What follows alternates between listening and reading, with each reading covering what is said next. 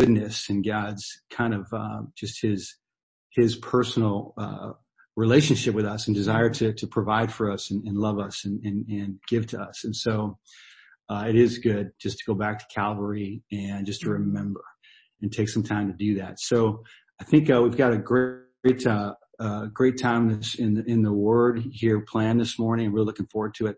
But let's go ahead and let's pray and prepare our hearts just to really, really take it in. Okay? Let's pray together.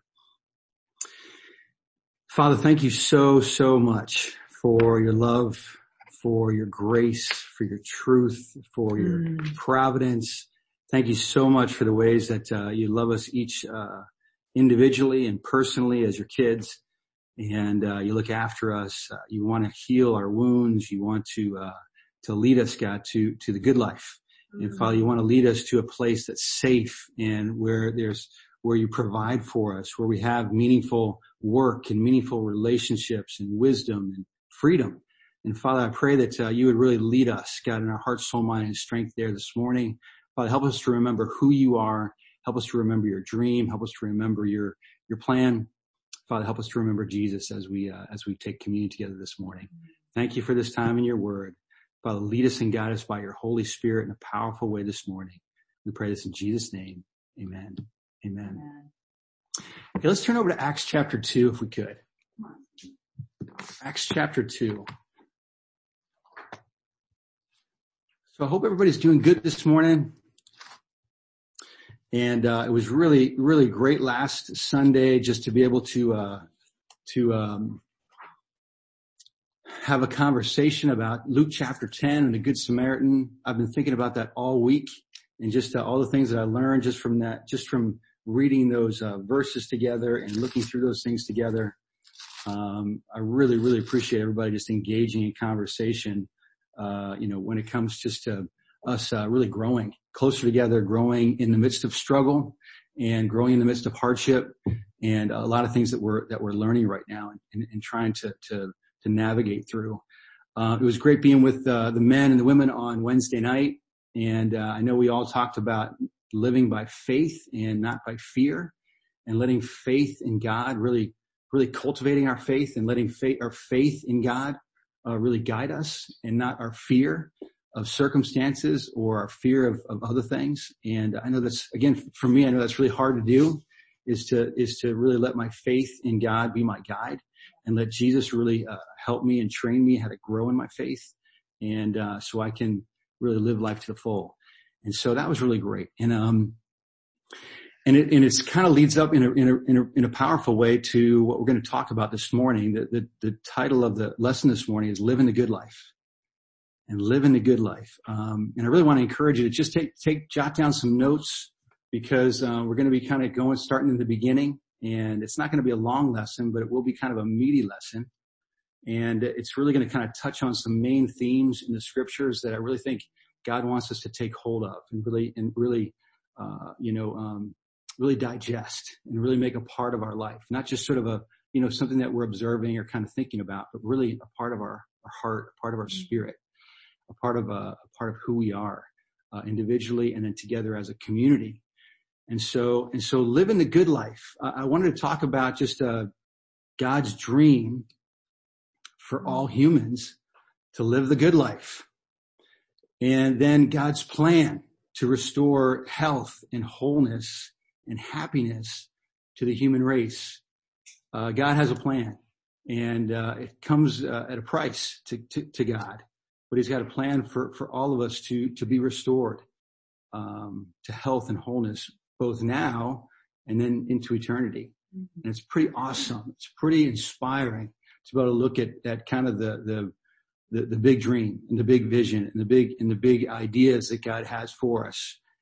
And so I want you to think about here for a minute. I want you to think about and just sort of kind of consider for a moment living the good life. Living the good life. What's it look like to you? What's it feel like to you when you think about you living the good life? What's that involve? And we're not going to talk about it this morning. We'll talk about it in our households and our families and our groups. But I'd like you to think about that. What's it look like? What's it feel like? And I bet you it includes things like freedom. And I bet you it includes things like safety and feeling a sense of security. It includes joy. It includes creativity and adventure. It probably includes things like life and light and love. And I'd like us to look here in Acts chapter 2, because we get a little bit of a vision of the good life here in Acts chapter 2. And maybe we see a little bit of the good life that we imagine here in Acts chapter 2, starting in verse 42, as we see the kind of the kingdom of God touching down on earth. It's the kingdom that Jesus has just lived for and died for and then resurrected for. And so it's all kind of coming together. It's all happening. And so we see the lives of these early disciples, these early Jesus followers. And it says in verse 2, it says in verse 40, it says, with many other words, Peter warned them. He pleaded with them, save yourselves from this corrupt generation. It says those who accepted his message were baptized, and about 3,000 were added to their number that day. They devoted themselves to the apostles' teaching and to the fellowship and to the breaking of bread and to prayer. And everyone was filled with awe. And many wonders and miraculous signs were done by the apostles. All the believers were together and had everything in common. Selling their possessions and goods, they gave to anyone as he had need. Every day they continued to meet together in the temple courts, and they broke bread in their homes and ate together with glad and sincere hearts, praising God and enjoying the favor of all the people. And the Lord added to their number daily those who were being saved. What a time. What a party. What a celebration. It's just this festival started. And certainly there were tough times that came, and there were difficulties that followed, and there were things that they had to face together. But for this moment, it was a time of the good life. It was a time of refreshing. It was a time when God and people and the Spirit were coming together from all different backgrounds, and they were loving one another. They were loving God with all their heart, soul, mind, and strength. They were loving their neighbor as themselves. There was a genuine sense of sincerity and gladness and praising God and being in awe and being in wonder. And it was a simple time. It was a simple time. But it was such an amazing time, such an amazing moment. There was challenges all around this group. You can't forget that. There was extreme poverty that was a part of humanity at that point. There was corrupt government. There was corrupt religion all around. There was violence. There was war. There was slavery. There was depravity. And yet, in the midst of that, this community found joy. And this community found the good life. And this community was living the good life together. And I think it's a model for us. It's an example for us of a simple, grounded, fruitful life, full of the fruits of the Spirit, the love and the joy and the peace and the patience and the kindness and the goodness and the gentleness and the faithfulness and the self-control. And one of the things I want to talk about is how did they get here? How did they get here? And how did they seek to maintain and build and grow this good life together and individually? Acts chapter 2 is an extraordinary chapter of the Bible. Even in the midst of all the other chapters in the Bible, Acts chapter 2 is a very unique chapter. It's such a unique and powerful chapter in history. And it's kind of a tipping point for humanity. Humanity is described in many ways, before Acts chapter 2 and then after Acts chapter 2. It's an epilogue. Acts chapter 2 serves as an epilogue. It's a crescendo. It's a crescendo to the whole Old Testament. And so the whole Old Testament and all the promises of God, all the promises of the kingdom of God touching down on earth come to fruition, come alive. The dream comes true in Acts chapter 2. And so we got to remember that as we're reading it and read it with that sense of awe that they were feeling, because there's something really miraculous that was happening here. So it's the epilogue of the Old Covenant. It's the coming of the kingdom. If you've ever done who here has done the coming of the kingdom study from the book of Daniel all the way through the New Testament?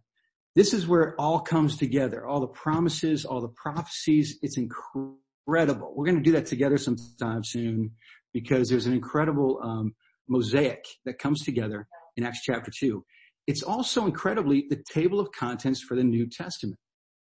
Acts chapter 2 is not only the epilogue of the Old Testament, it's the table of contents, the principles and the concepts and the truths and the grace that God displays through his Spirit in Acts chapter 2 are the things that are talked about throughout the whole New Covenant, throughout the whole New Testament. And we're going to get back to that here in a moment, but I wanted to take us back to the beginning, back to the book of Genesis, chapter 1, verse 1. You guys ready for this? Give me a thumbs up if you're ready to go back to the beginning and just grab onto God's vision right here. So Genesis chapter 1, verse 1. We're going to start here because we got to begin here to really get a sense of the magnitude of Acts chapter 2 and the price that was paid to live the good life, the journey that was taken by so many that have gone before us to help us to be able to inherit this good life that God has dreamed about from the beginning. And so in Genesis chapter 1 and 2, we see God's dream. Genesis chapter 1 and verse 1, it says, in the beginning, God created the heavens and the earth. Now the earth was formless and empty. Darkness was over the surface of the deep, and the Spirit of God was hovering over the waters. Such a mysterious time. Such a time that we can't really even fathom. And yet God brought order out of this time. He created everything that we understand as life and breath and everything else. God is the creator God. God is the power behind it all. And so God had a dream. He had a vision of heaven and earth and all that would go into it. He had a vision of humanity and who we would be. Look over in Genesis chapter 1 and verse 27. Actually, verse 26. And then God said, let us make man in our image, in our likeness, and let them rule over the fish of the sea and the birds of the air, over the livestock, over all the earth, and over all the creatures that move along the ground. And so God created man in his own image. In the image of God, he created him, male and female. He created them. God blessed them and said to them, be fruitful and increase in number, fill the earth and subdue it. Verse 29, then God said, I give you every seed-bearing plant. Then in verse 31, God saw that all he had made, and it was very good. And so God was fired up. God was excited about what he was creating. It was good. It was meant for good. It was a blessing. And God was so stoked. God was so excited about all that was coming. And it goes on in chapter 2, in verse 15. It says, the Lord God took the man and put him in the Garden of Eden to work it and take care of it. And the Lord God commanded the man, you are free to eat from any tree in the garden, but you must not eat from the tree of the knowledge of good and evil. For when you eat of it, you will surely die. And then the Lord God said, it's not good for man to be alone. And we all say amen to that. It's even through this pandemic, we've gotten this, I think just sort of understanding of just the goodness of relationships and the goodness of being together. He says, it's not good for man to be alone. I will make a helper suitable for him. So God creates Eve. And so Genesis chapter 1 and 2 is really sort of this pouring out of God's heart and God's dream and God's vision for life on earth. And it's the good life. God's dream is the good life. And it includes other things, but there's 5 things here to me that I see that stand out about the good life. The good life is simple. It's not complex. But the good life includes basic necessities, food, water, safety, shelter. So God provides these basic necessities to men and women, and he gives them ample resources to be able to have what they needed. The second thing is he gave them meaningful work. The good life is not about, we got to take vacations, right? We need to rest. But the good life is very purposeful and very meaningful. And so we find, God giving Adam and Eve meaningful work. The third thing is meaningful relationships. It's not good for man to be alone. It's not good for woman to be alone. And so he provides for us companions. He provides for us friends. He provides for us family. And, and so God provides meaningful relationships, and meaningful relationships are so much a part of the good life. And that's a lot of what Jesus talked about when he came, is just the richness that God created relationships to have. And so it's meaningful relationships, the third thing. Wisdom is the fourth thing. We need wisdom to live the good life, because otherwise we get confused and we wander off and we don't quite know how to prioritize things, and we get deceived. And so God is trying to help us to have the wisdom to also live the good life, live the life that he created us for. And then finally, he gives us freedom. It's amazing that you are totally unique. There's no one else quite like you or me. That all of us are created with uniqueness, total uniqueness. We're created with gifts and talents and abilities and experiences and a heart and a soul and a mind and a body that's totally unique from others' heart, soul, mind, and body. God has created us for freedom. He says to us, fill the earth, go for it, subdue it. That word subdue it means to master. And there's this desire in us to become masterful in the things that we want to get good at, and the ways that we're gifted. And we bring our gifts into society to be able to serve others and to be able to give to others. But there's those 5 things that make up the good life. Basic necessities, meaningful work, meaningful relationships, wisdom, and freedom. The freedom to flourish, the freedom to thrive. And God does that. He says, you're free. You're free to eat from any tree in the garden. Go for it. And so God gives humanity these gifts, and he sets it up. He tees it all up for us. But unfortunately, the story changes in Genesis chapter 3 and in Genesis chapter 4. In Genesis chapter 3, what starts to happen is we want to be gods. We want to be God. It's not enough for us to be under God's providence and to be the created beings and not the creator. We want to be gods. And so we also think that we know better than God. And so even in the wisdom that God tries to give us to live life well, we say, no, I know better about good and evil. I know better about life than God does. And so we start to go down our own path. And it doesn't go well. It doesn't lead to good things. It leads to this introduction of fear and insecurity and sin and darkness. And these things start to play out in humanity. We start to hide. We start to hurt each other. We start to lash out at each other. And in Genesis chapter 4, humans start to hate. And humans start to want to dominate one another. And we get into this chapter of humanity where we want to control one another. And we want to compete with one another. We want to compare with one another. We want to be able to say, I am better than you. We want to be able to say, I bear the image of God and you don't bear the image of God. And so we start to form classes. We start to try to dominate one or the other. I have the favor of God. You don't. I have the image of God. You don't. And look in Genesis chapter 4, because it's really, really sad. Because we see what God was trying to create in Genesis chapter 1 and 2, and then we see it all breaking down because of our own pride, because of our own fear, because of our own sinful tendencies. In Genesis chapter 4, let's read here in verse 1.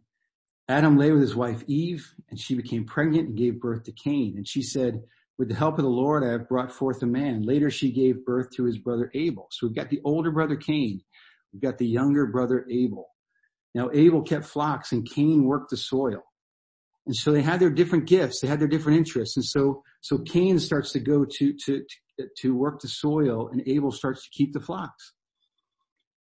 And she said, with the help of the Lord, I have brought forth, down a little bit further. She said, in the course of time, Cain brought some of the fruits in verse 3 of the soil as an offering to the Lord.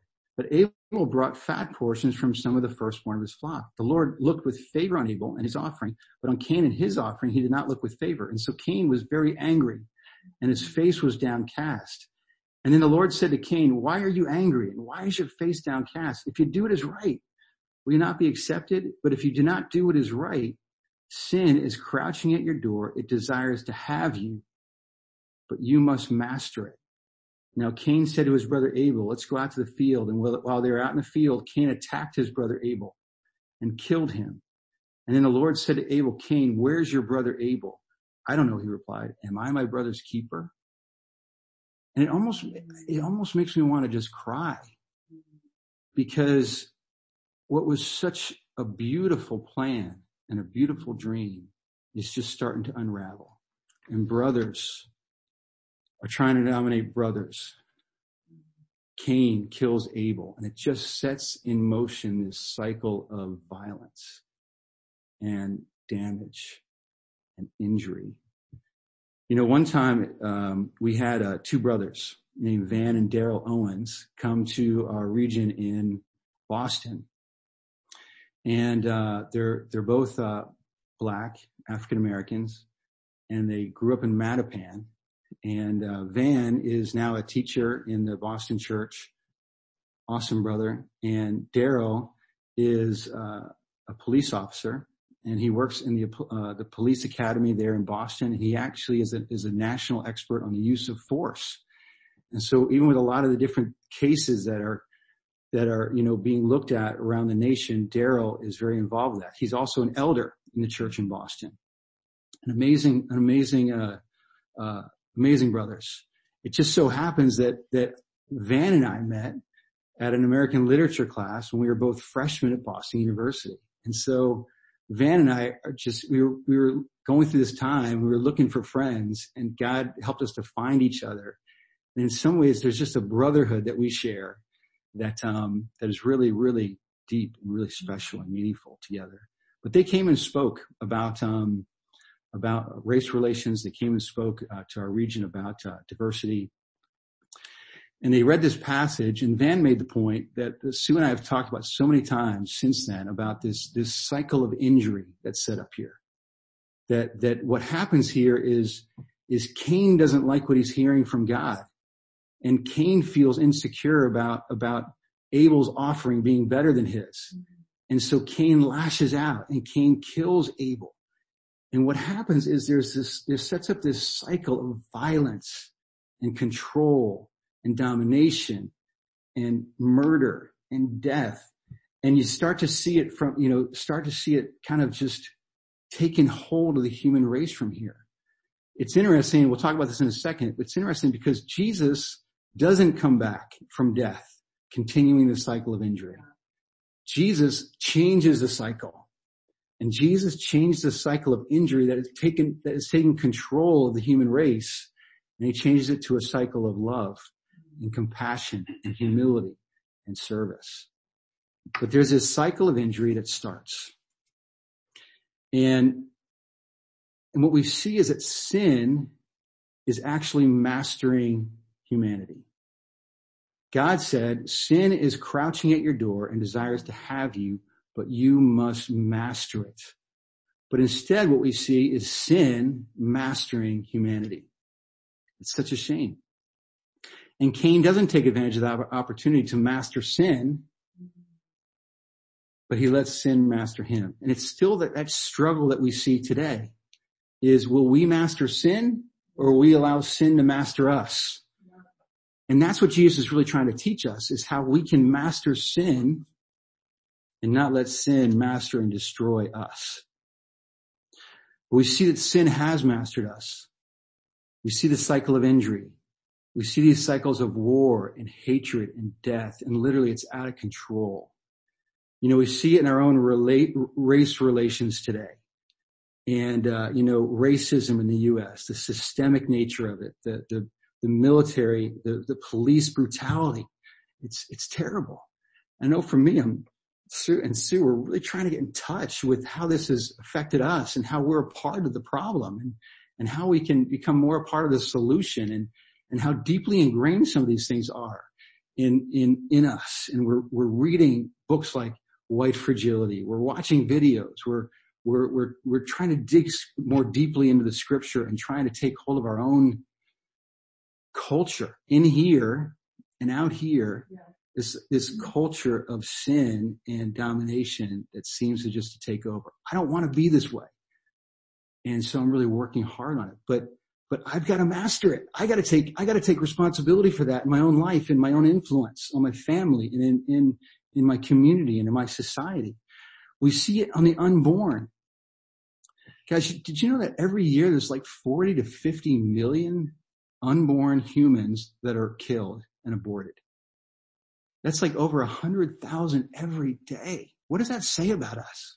It's incredible. We see it in the human slave and sex trafficking, the victims of this kind of thinking, of this kind of way that sin has taken over. We see it in the millions of orphans that are around the world. There's about 2.2 billion kids in the world. Almost half, about 1 billion kids woke up this morning in poverty. That's how much sin has mastered us. And we gotta figure this out. We gotta take hold of God's plan to get back to the good life. We see war and violence and controlling dictatorships that have, throughout history and the ravage of those. And I know for me, it makes me very sad and it makes me feel overwhelmed. And so I wanted us to take a minute just to pray together at this point in our study as we kind of go into this next part about what's God's plan to take us forward and to get us out of this. Actually, before I look at that, I wanted to look at Genesis, a verse in Genesis chapter 6. Because in verse 5 it says, the Lord saw how great man's wickedness on the earth had become. Excuse me. And that every inclination of the thoughts of his heart was only evil all the time. The Lord was grieved that he had made man on earth, and his heart was filled with pain. And so God sends a flood, and he tries to restart things with another family. But even that didn't go very well. But it's interesting to me that it says God's heart, and I don't know how big God's heart is, or how to even describe it, but God's heart was filled with pain.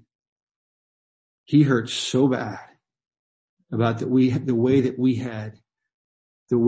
had completely taken advantage of his good grace, and the way that we had managed ourselves, and the way that we had taken hold of or not taken hold of the life that God had prepared for us. And it says his heart was filled with pain. And that helps me, because it helps me to understand that God is emotionally involved, and that God feels pain when we feel pain, that he goes through things on a heart level when we go through things. So let's look at how God tries to solve this problem and help us through this here in just a moment. Let's pray together. Father in heaven, we know that our sin, and we know that our thoughts and our inclinations and our evil causes you pain, just like a child's stuff causes their parents pain. And Father, we repent. God, we confess. Father, we want to be different.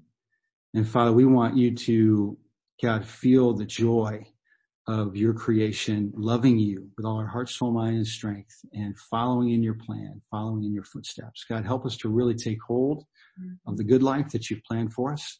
And Father, help us to really be just thankful and humbled by all the ways that you give us your grace, and you give us your truth, and you give us your spirit. You're amazing. We pray this and thank you in Jesus' name. Amen. Look over in Luke chapter 2. Luke chapter 2.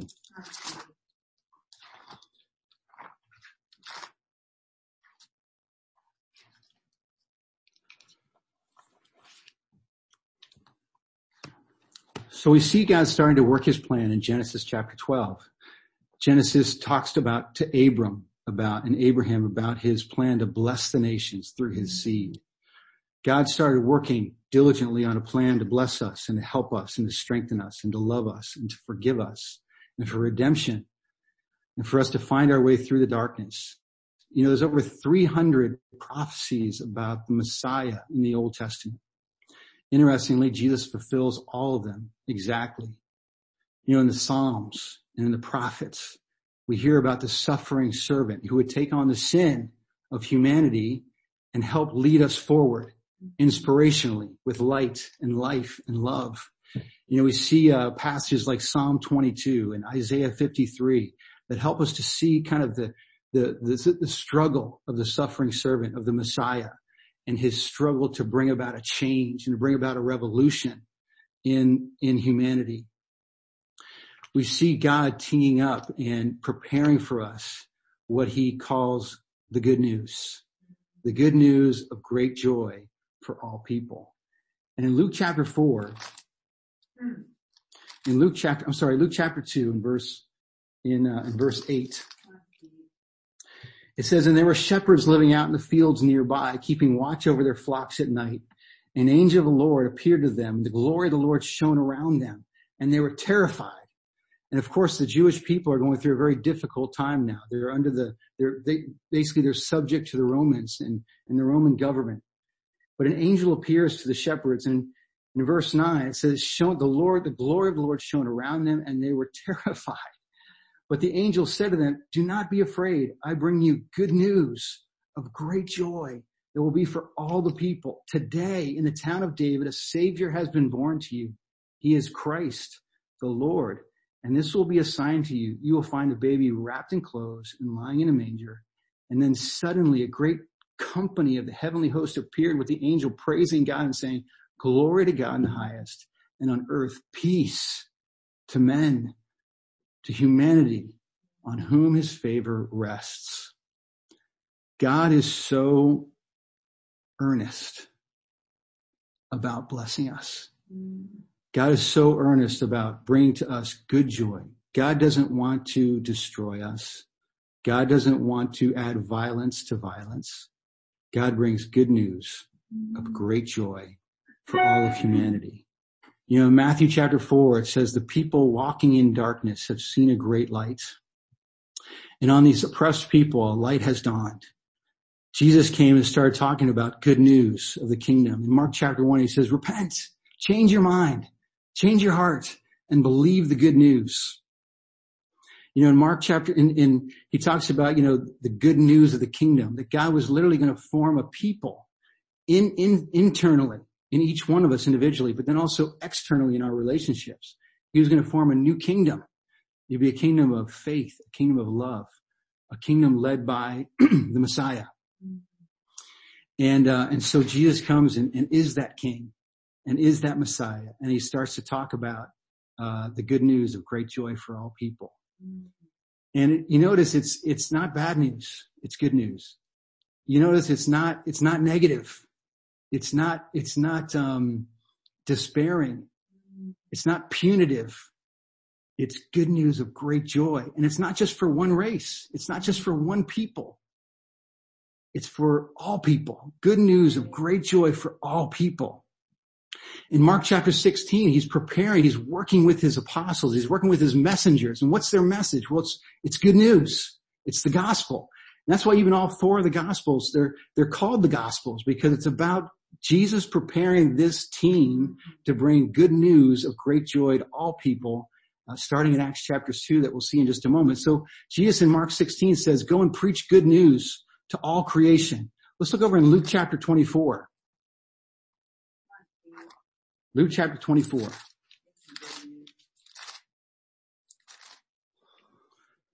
Verse 45. After his resurrection, he appears to his guys. And then in verse 45 says, and he opened his mind so they could understand the scriptures. He told them, this is what is written.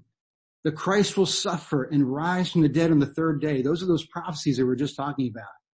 Opening up the scriptures to them. He said, he will suffer and rise from the dead on the third day, and repentance and forgiveness of sins will be preached in his name to all nations, beginning at Jerusalem. You are my witnesses of these things. I am going to send you what my Father has promised, but stay in the city until you have been clothed with power from on high. And so he's saying, hey, this is it. This is the time. It's going to be amazing. All nations, all people, repentance and the forgiveness of sins preached to all people. The promise is going to be talked about. This is what was promised for all these years.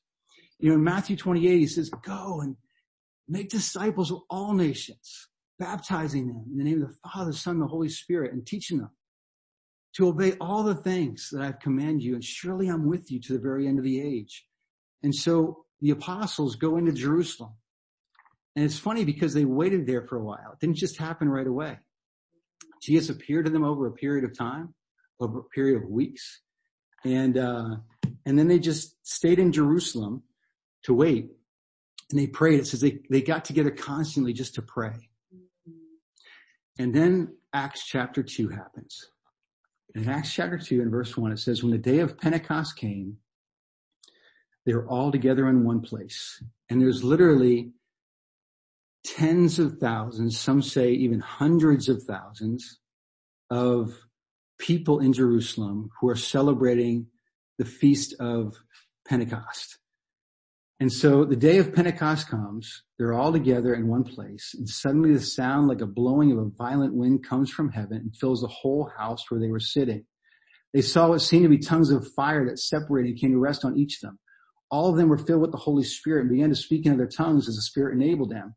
Now they were staying in Jerusalem, God-fearing Jews from every nation under heaven. When they heard this sound, a crowd came together in bewilderment because each one heard them speaking in his own language. Utterly amazed, they asked, are not all these men who are speaking Galileans? Then how is it that each of us hears them in his own native language? Parthians, Medes, and Elamites, residents of Mesopotamia, Judea, and Cappadocia, Pontus, and Asia, Phrygia, and Pamphylia, Egypt, and parts of the Libya near Cyrene, visitors from Rome, both Jews and converts to Judaism. Cretans and Arabs, we hear them declaring the wonders of God in their own tongues. Amazed and perplexed, they ask one another, what does this mean? So there's all these people from all these nations. Now, we see something in Acts chapter 10 that's very similar to this. Here, God is ushering in the kingdom of God to the Jewish people. In Acts chapter 10, he's ushering in the kingdom of God to all people. And so we see God doing something extraordinary here. The Spirit pours down on them like a violent wind. They're able to speak all these different languages to proclaim, it says declaring the wonders of God in their own languages, in their own tongues. The dream is coming true. And then in verse 14, well, you see in verse 13, there's always some haters in the crowd. And so they said, some, however, made fun of them and said they've had too much wine. And so these guys are trying to minimize it. But Peter wouldn't have it because he knew what was going on. And filled with courage, verse 14, then Peter stood up with the 11, raised his voice, and addressed the crowd. I love this because I feel like I can hear the music changing. And I can see Peter, who was so cowardly in a lot of ways before. He's filled with the courage of Christ. He stands up with his team, his band of brothers, the 11, his band of sisters in that community of 120 that came together to pray constantly. And they stand up together and Peter preaches the gospel in Acts chapter 2. And so we can see from Peter's, his sermon here, the three parts of the gospel that are key, that Jesus wanted him to go and speak. And we see these three parts of the gospel. One is, you can see in the beginning, he uses a couple of passages to say, hey, this is what we've been promised and preparing for. This is what was prophesied. And he talks about a prophecy from the book of Joel in verse 17. It says, in the last days, God said, I will pour out my spirit on all people. Your sons and daughters will prophesy. Your young men will see visions. Your old men will dream dreams. Even on your servants, both men and women, I will pour out my spirit in those days. You see God trying to restore what he talked about in Genesis chapter 1? It's men and women. It's young and old. It's people of all backgrounds, all nations. And God is trying to bring them together for the good life that comes about because of the good news. And so Peter stands up to preach the good news with this as a background. And in verse 22, what does he say? Well, he starts to tell us about the first part of the good news. He says, men of Israel, listen to this. And then he says the name, Jesus. And Peter, who is one of Jesus' best friends, he gets up and he says, we got to talk. Because this was very fresh on the consciousness of the people that were listening to this. Men of Israel, listen to this. Jesus of Nazareth was a man. And I like how he says of Nazareth, because Nazareth was just this little town, this nowhere town. It was like like a Winooski of that area. And it's just this little town that some didn't even think existed up until, a couple hundred years ago. But Jesus of Nazareth was a man accredited by God to you by miracles, wonders, and signs, which God did among you through him, as you yourselves know. This man was handed over to you by God's set purpose and foreknowledge, and you, with the help of wicked men, put him to death by nailing him to the cross. But God raised him from the dead, freeing him from the agony of death, because it was impossible for death to keep its hold on him. Then he refers back to David, and he refers back to some of the Psalms here where David talks about the Messiah that's coming. And he says, there's all these prophecies about Jesus, and he was right here among us, and we killed him. But death didn't hold him back. He rose from the dead. Even death couldn't hold him down. So the first part of the good news is Jesus. Guys, we need Jesus as our light, as our guide, as our master teacher. We need inspiration. Who else is going to lead us out of this darkness and out of this foulness, out of this sin-drenched existence that we have? Who's going to lead us out with grace and with truth? Well, it's Jesus. Even death couldn't hold him back. Jesus is unlike any other human that's ever lived in his righteousness, in his love, in his sacrifice, in his resurrection. Wow. And we get to follow. That's right. But we need Jesus as part of the good news, because without it, we don't have a faithful guide. Yeah. We just injure each other more and more. We just hurt each other more and more. We just misunderstand each other more and more. We just try to dominate each other more and more. And we're constantly reacting to each other. But then Jesus comes and changes the cycle. He comes back with compassion, with love, with service, with humility.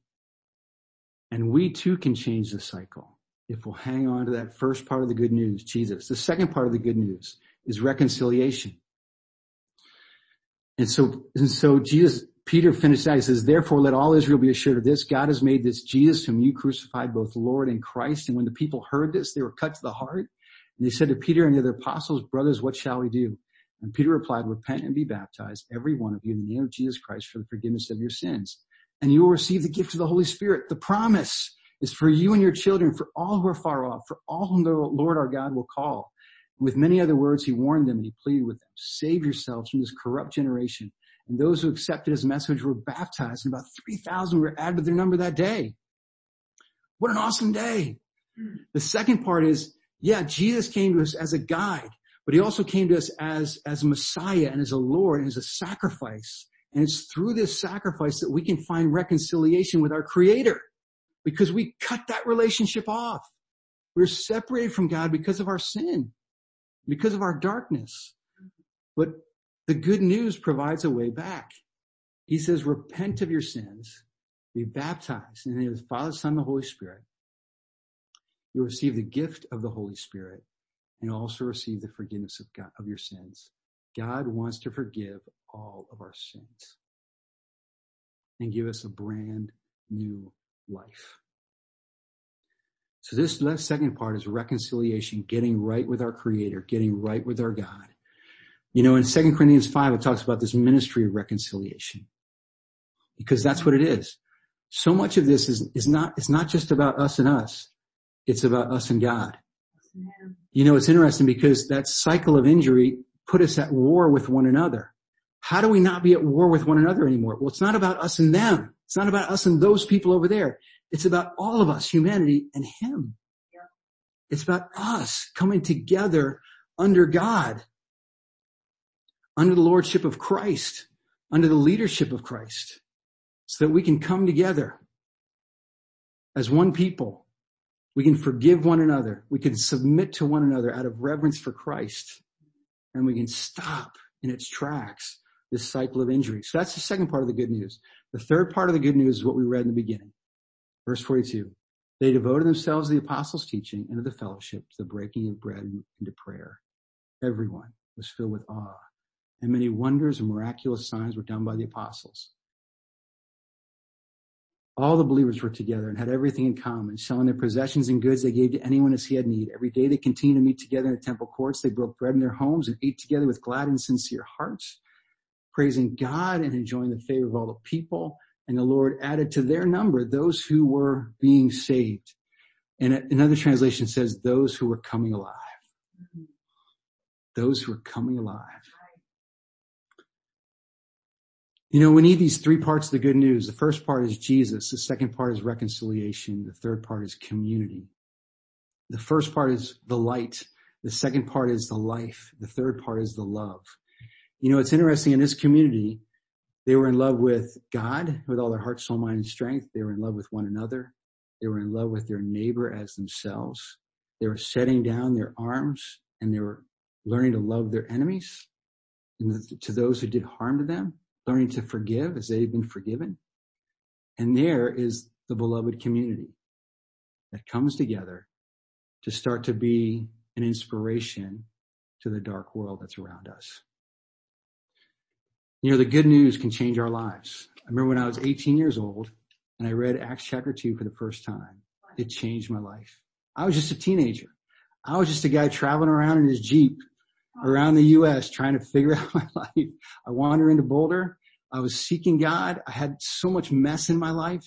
And I'll never forget reading Acts chapter 2 and going, wow, that makes everything so clear. The good news leads us to the good life. Now, in the good life, the New Testament talks so much about this. It talks about us fighting the good fight. There's a fight involved. Yeah. It's not easy. It's not handed us on a silver platter every single day. We got to fight the good fight of the faith. You know, it talks about hating what is evil, but clinging to what is good. It enables us to engage and to become the good life. Hate what's evil, cling to what's good. You know, Jesus talked about a good man, a good woman brings good things out of the good stored up in us. We got to store good things up in us so that we can draw them out in those times of pressure, in those times of temptation. You know, it says the word of God equips us for every what? Good work. That the scriptures enable us to live out the good life. You know, we become better as we become ministers of reconciliation, as we become people who are bringing good news of great joy for all people. Guys, we're struggling, but we live in a world that's so struggling with darkness that they can't overcome. And we've got the antidote here. We've got the way forward here. We've got the life. We've got the light. We've got the love that we've been given, and now we can give to others. And there's so many people in Burlington and in Vermont and around the world that are just longing for someone to bring to them the good news of great joy that's meant for them. Okay, so just to get practical with this, I know this is a lot of information, but 3 practical things is for us to learn the good news, the good life, for us to live the good news and the good life, and for us to give the good news and the good life, for us to learn how to live it, and then to give it, to share it. Because as we share it, it multiplies. As we share it, we get to experience it even more. You know, this summer we're going to be forming our life teams. And you see life teams here in the book of Acts. It says, they broke bread in their homes and they ate together with glad and sincere hearts, praising God and enjoying the favor. Life teams are just teams of friends who are devoting themselves to the apostles' teaching, the fellowship, to the breaking of bread and prayer. We're learning to love each other. We're learning to overcome our differences. We're learning to forgive. We're learning to learn from one another's experiences and one another's pain. We're telling our untold stories. We're coming together as friends who would even be willing to lay down our lives for one another. And from that, God builds the good life among us and through us and in us. In John chapter 10, in verse 10, Jesus says, the thief comes only to steal and kill and destroy. But I have come that you may have life and have it to the full. I am the good shepherd. And as we take communion together this morning, let's think about this odyssey. Let's think about this narrative, this epic story of God trying to help us, and trying to help us individually, to try and help us as communities of people, to hear the good news, to learn the good news, to live the good news, and then to give the good news. And let's just praise God. Let's just praise God. Let's just praise Jesus with everything we have. Let's thank him because he gave his body and he gave his blood so that we'd have this chance. So let's pray together. Let's enjoy communion together, and let's let it bring us closer to him. Let's let it bring us closer to one another. Let's pray. Father in heaven, I'm really kind of speechless. I'm just so thankful for you. I'm so thankful for Jesus. I'm so thankful for the hundreds and thousands who have given their life for the good news, to bring it down to right here, right now, where we can praise our Father in heaven because you are so good. Father, help us to learn the good news and to live it and to give it. Father, help us to walk in the footsteps of Jesus. Help us to humbly learn from him and know him, because on our own, we're no good. And Father, we just contribute to the cycle of injury. God, I pray that even today, God, even in this communion, that our lives would be changed, that the course of our lives going forward would change, would be revolutionized, and that you'd be able to reach into the deepest parts of us and help us, Father, to become more and more like him. Thank you for Jesus dying for us on the cross and his resurrection. We love you. We praise you. We honor you. And we pray this all in Jesus' name. Amen.